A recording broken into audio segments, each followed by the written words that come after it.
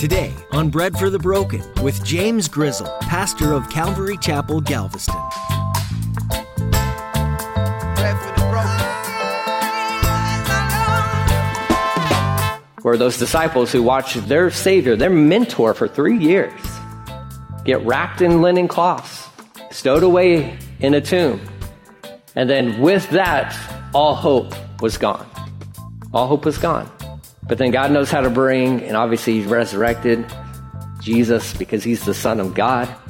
But He stepped in and says, no, see, this resurrection proves that He's my Son, that He's the Messiah. How do you think the disciples felt when they had to wrap Jesus up and put Him in the tomb? I'm sure there was a little bit of doubt that seeped in. In today's message, Pastor James shares about the resurrection and its proof to us that Jesus is the Messiah. Because Jesus rose from the grave, He proved to the world that He was and is exactly who He says He is. Jesus is the one way to eternal life with God. So trust Him today, and He promises that you'll inherit all that is the kingdom of heaven. Now here's Pastor James in the book of Numbers chapter 17 with today's edition of Bread for the Broken. We need bread for the broken. Give some bread to the broken. We need hope for the hopeless. Give some hope to the hopeless. Bread for the broken.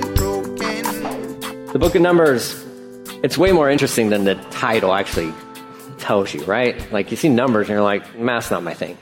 This isn't about math at all, which is kind of nice.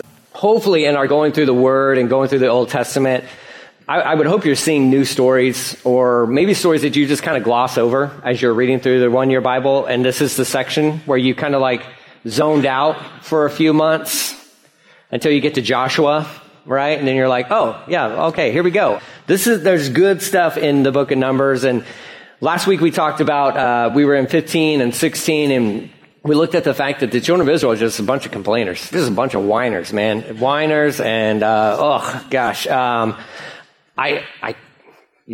it grates on my nerves, but here's the thing that's the worst part about it is I'm not sure where I would stand if I was back there, like living back then, right? Like I'd like to think I'm Moses and Aaron, but I kind of think I'd be in the congregation, right? I'll be like, I really hope I'm Joshua. I hope I'm Caleb. I hope I'm those guys. But then when I do an evaluation of my life and how much time is spent rejoicing and how much time is spent complaining, I look too much like the children of Israel sometimes.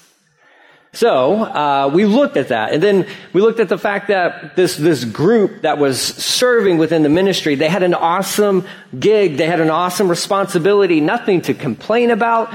But envy and jealousy crept in, and then they led a rebellion against Moses and Aaron. And then they died.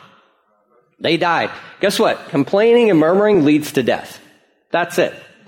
That's it. Complaining and murmuring, it will lead to either the death of a church or death to your role within a church. Now, we had a little disclaimer there. If you go to a church, there are going to be things that we do or we don't do that you may not agree with. And that's fine. That's fine. What you don't do is go behind our backs and talk to other people about that. You come to us and say, hey, why do we do this? Hey, why are we doing this? That's the healthy way to do it, okay? If you've been in church for any amount of time, you've seen both ways done, and one's healthy and good, and one is just destructive. It's really destructive. So don't do the talking behind the back thing. Grab a leader. So this is Moses and Aaron. And here's what the cool thing about this is. If you're doing what God has told you to do or called you to do, you have nothing to worry about. Because God's got your back. God's got your back, right? And if you got people coming against you saying like, you stink at what you do, or I don't think God has placed you as the one to do that, but God has, don't worry about it. God's got your back. Right? That's all chapter 17 is about. Let's look at this. This is a quick one. It's only 13 verses. It says, then the Lord says to Moses, this is after Korah has been, they've been swallowed up by earth. Earth ate these people, okay? The physical ground ate these people. And then after that, we saw chapter 16, just a real brief recap. After they saw the earth swallow and munch on a bunch of people, The next day, the whole congregation starts complaining. And they blame Moses for those people dying. And that's just like us. Just like us. But here you go. So then you have all that going on. God's like, I'm going to wipe them out. Moses is like, please don't wipe them out, right? That's a good leader. One who prays for you when he could have been praying like, yeah, get them. Get them. Like, you have shown more than enough grace for these people. Have at them, Lord. Right? Moses is like, I'll turn this way. You do whatever you want with these people. You want to start over with me? That's cool. Because that's what God offered him. But God was really working on Moses' heart. Okay? So Moses and Aaron, they both pray and they intercede, and then Aaron has to go run out through the crowd because this plague had started, and thousands of people were dying. 14,700 people died because of complaining and murmuring. Okay? Verse 1 of chapter 17. Then the Lord said to Moses, okay, this is just following right along. Tell the people of Israel to bring you 12 wooden staffs or rods, one from each leader of Israel's ancestral tribes, and inscribe each leader's name on his staff. Okay? So God's like, all right, Moses, here's the deal. You get a shepherd's staff from each tribe and have them take that staff, which is going to serve as it's a walking stick for some. Okay, it also can be a weapon. It's a shepherd's tool. It's a family insignia. It's a symbol of authority. That's what he's asking for. You're going to carve your family's name or symbol on this staff. Collect all these staffs. There's going to be 12 of them. So you just gather them all up. And this is God's way of proving, what I have said, I have said. You may not like what I've said, or you might not like who I put in charge, but that's who's in charge. So this is God's way of saying, argument is done. This is over. And he's going to use a miracle to communicate this message. Verse 3, it says, inscribe Aaron's name on the staff for the tribe of Levi. For there must be one staff for each leader of each ancestral tribe. The interesting thing about the term rod or staff in the Hebrew is the exact same word as tribe. Okay, so this is just a representation of each tribe. Place the staffs in the tabernacle in front of the ark containing the tablets of the covenant where I meet with you. Verse 5, buds will sprout on the staff belonging to the man I choose.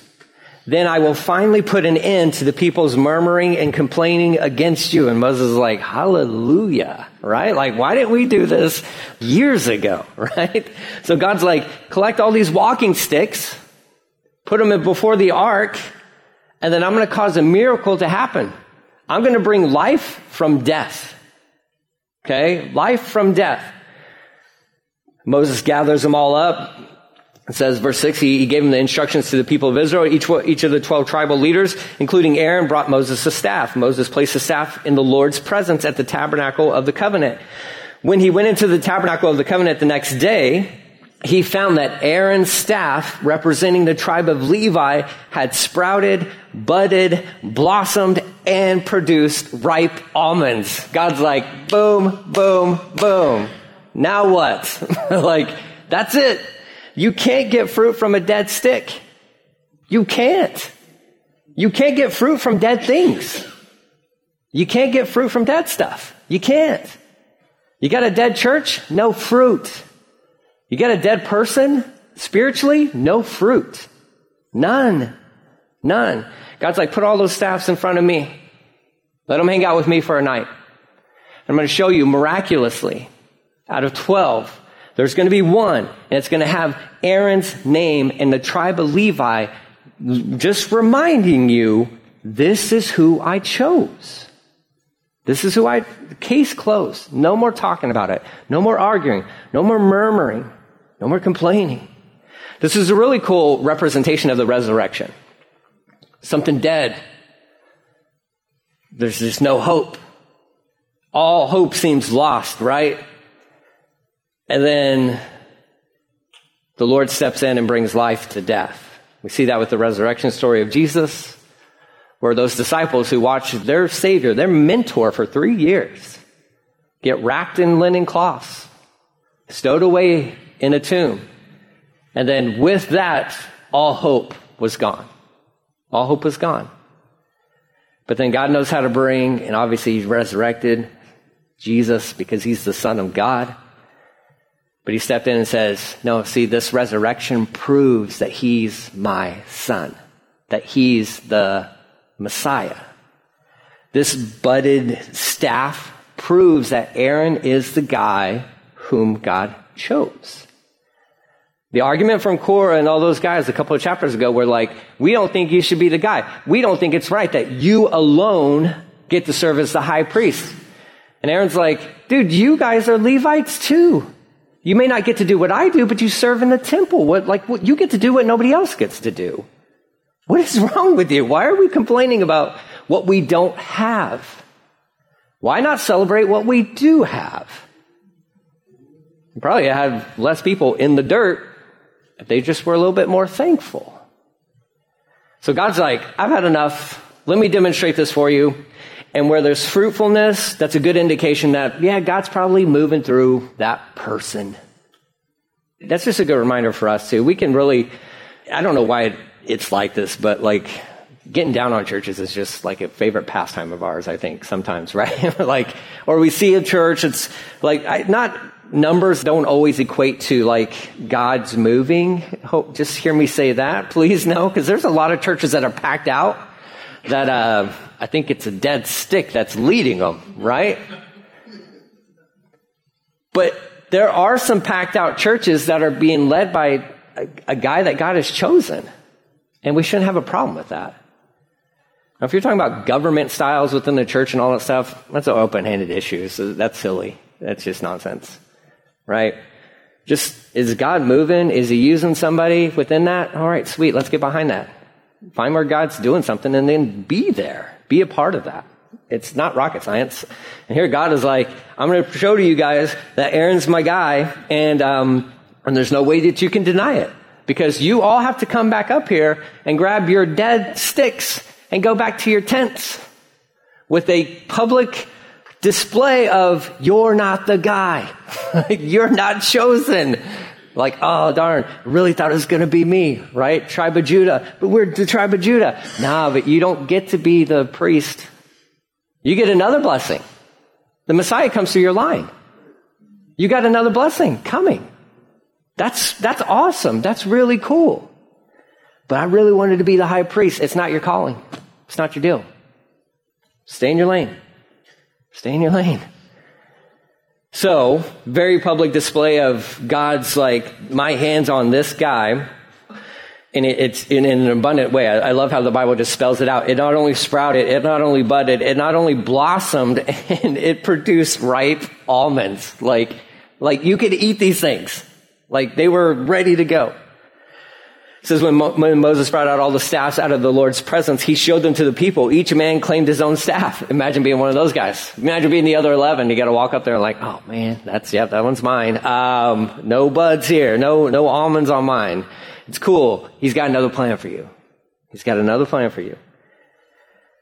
It says the Lord said to Moses, place Aaron's staff permanently before the Ark of the Covenant to serve as a warning to rebels. This should put an end to their complaining against me and prevent any further deaths. So Moses did as the Lord commanded him. Then the people of Israel said to Moses, look, we are doomed. We are dead. We are ruined. This sounds like a people of hope, huh? This is like a church. Yeah, I want to go to that church, right? No, like everyone who even comes close to the tabernacle of the Lord dies. Are we all doomed to die? No, not if you obey. It's simple, right? Like here, dread has fallen upon the people when they should be celebrating, should be worshiping. They just saw a miracle. And the response is like, we better stay away from God because he will kill us. Instead of like, maybe we should bow down and worship him because who else has done this? Having the tabernacle, having the presence of God is what set them apart from all other nations. It was a difference maker. Should you have a reverent fear of God? Absolutely. Should you cower in fear from God? No. You're his kid. You're his child. You have no right to walk around like, he's going to get me, he's going to get me, he's going to get me. Why are we saying that? Are we doing something we shouldn't be doing? If so, then repent. You don't understand the grace of God. You don't understand the mercy of God. if you walk around in fear of God all the time. You just don't get it. You don't get it. You need to study those two things. Those two terms, you need to do an inductive study on grace and mercy, and it will set you free. He's not going to get you. Okay? If he needs to give you a little discipline, well, that's a reminder that he loves you from the book of Hebrews, and that he actually cares about you. But he only gives a little discipline when we actually deserve a little discipline. So live your life where you're walking in freedom, not perfection, but freedom, and just rejoice in the fact that, yeah, God Almighty can do anything that he wants. If he wants to take me out right now, he can take me out right now. I respect that. I have a reverent fear of him, a respectful fear, because he is holy. He is holy. But I do not walk around cowering in fear of God, of like, I think he's going to get me. I think he's going to get me. You can't live like that. I can't even imagine my kids living like that. That would be torture. If like I'm coming home from work all day and my kids go running and hiding because they fear that dad's going to get them. That's an abusive relationship. That's not what you have between God Almighty. When God shows up, we should be like, Abba, Papa. Like run to the arms of the Father. Like he loves you. He loves you. And you guys know the deal. All you, to a certain extent, have understood or encountered this where, yeah, maybe the kids have been bad. And dad is coming home. And there is a little fear. But it's because they've been bad. And dad's going to have to sit down and talk to them. And do a little behavioral corrective method, whatever it may be for you. I don't even know what that is anymore nowadays. I don't know what parents can and cannot do anymore. But in my day, growing up, there was a lot my mom could do. And did. So it was all experimentation, right? Praise God, I was the last of 4, and she was just worn out by the time she got to me, okay? But we all knew if you're doing something you shouldn't be doing, and for us, I was raised by a single mom. When mom comes home, yeah, I'm gonna get a whooping. But I also knew I deserved it, right? I also knew like, yeah, I've earned it. Tell me what to do, assume the position, I'm ready to go. I'll try not to do this again tomorrow, but I make no promises. But that's that loving, respectful relationship that you have. It's a healthy one. That's what you have with the Lord. That's what you have with the Lord. Unfortunately, the children of Israel, this generation, they didn't see it that way. They saw the tabernacle, they saw the presence of God, and they were just living in fear all the time. And they should have just been worshiping. Like, what a beautiful opportunity you had. Like, we have, I think, better than they did, honestly, because you have the Holy Spirit dwelling inside of you. Like, we don't need a tabernacle. We don't need any of that stuff. We have him dwelling inside of us. You are the temple. You are the temple. But man, what a cool thing. And shame on us if we don't get it either. Right? Because, I mean, the Holy Spirit dwells inside of us, and it's just a beautiful thing. We should see that as like, man, our God loves us so much that he actually wants to be with us. Man, I'm a big old mess. I don't even want to be with me sometimes. But God's like, you can hang out with me anytime you want. So you go from that into a good reminder. Chapter 18. This is just, I'm going to cruise through this because this is stuff that we've already discussed. But this is just a reminder concerning the priesthood. We just determined that, yes, once again, God has selected the tribe of Levi, but more specifically Aaron, to be the high priest. So God needs to remind everybody of this is the job description for Aaron and the Levites, anybody who serves within this capacity. So chapter 18 says, verse 1, then the Lord said to Aaron, you and your sons and your relatives from the tribe of Levi will be held responsible for any offenses related to the sanctuary. Pray for your leaders. But you and your sons alone will be held responsible for violations connected with the priesthood. So God's like, hey, Aaron, don't let this go to your head.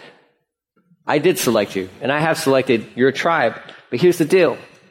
I'm going to hold you guys personally responsible for anything that happens against the tabernacle and the priesthood, any violations connected with the priesthood. So you carry a tremendous weight and tremendous responsibility. This is where those other tribes should have been like, woo, praise God, I didn't get picked. Man, let me make sure this rod's not budding any olives, right? Like, if I do, I'm going to hide this thing. It's a tremendous weight. It is a tremendous weight to carry when you're in leadership. There's a responsibility that comes with it, and I don't know why people seek it out. Honestly, I just don't get it. I didn't seek it out. I'll tell you this. From my heart, I had no desire to be a pastor. None. It was not in my plan. It was not at all. I was going to go, I wasn't even planning to be a Christian. That was, part of my plan was just to live life. And then God got a hold of me. Praise God for that. And changed all my plans of trying to go to college and earn a business degree. Because all I cared about was making money. I wanted to just find a job where I could make the most amount of money possible. Because I was a poor kid. I knew what it was like to grow up poor. I wanted to know what it was like to live rich. Okay? So I was like, I will do whatever it takes to earn whatever degree I need to make the most money I possibly can. So then I will never be poor again. That was my philosophy. That was my plan. God's like, that's cute. It's not happening. That actually would ruin you. He's like, no, you're going to go to Bible college. I don't know what Bible college is, but you guys know my deal. I was sold. It was Southern California, and I hear there's a lot of girls. So I'm like, sweet, let's go to California, right? I know, that's like not the way to do it. But that's just what God is. This is what he's working with. I get saved right before I go to Bible college, literally right before. And then even out there at Bible college, I have no idea. I know nothing about the Bible other than like Jonah. That's the only story I know. And even at Bible college, 2 years, last semester, what are you going to do with this degree? I don't know. I don't even know what this degree is. It's like an associate's in theology. I'm like, I don't even know what that means. Like, does anybody even care about that degree? The answer is no. Nobody cares about that degree. Trust me. Nobody does. All right. Even more so nowadays, there ain't nobody on this planet that cares about this degree. I've applied everywhere. I've got an associate's in what? Theology. Okay. Can I clean out your animal cages at UTMB? They're like, you're not qualified. I'm not qualified. Associates in theology. They're like, yeah, we don't want to deal with you. That was when I first moved here. I couldn't get a job anywhere with my associates in theology. But serving and walking with the Lord, then in confirmation from other people, now you got a gift. You need to use your gift. There were some, my first guy who discipled me said, I'm going to recommend you. He didn't tell me this, but he recommended me to be the junior high pastor at the church in Amarillo.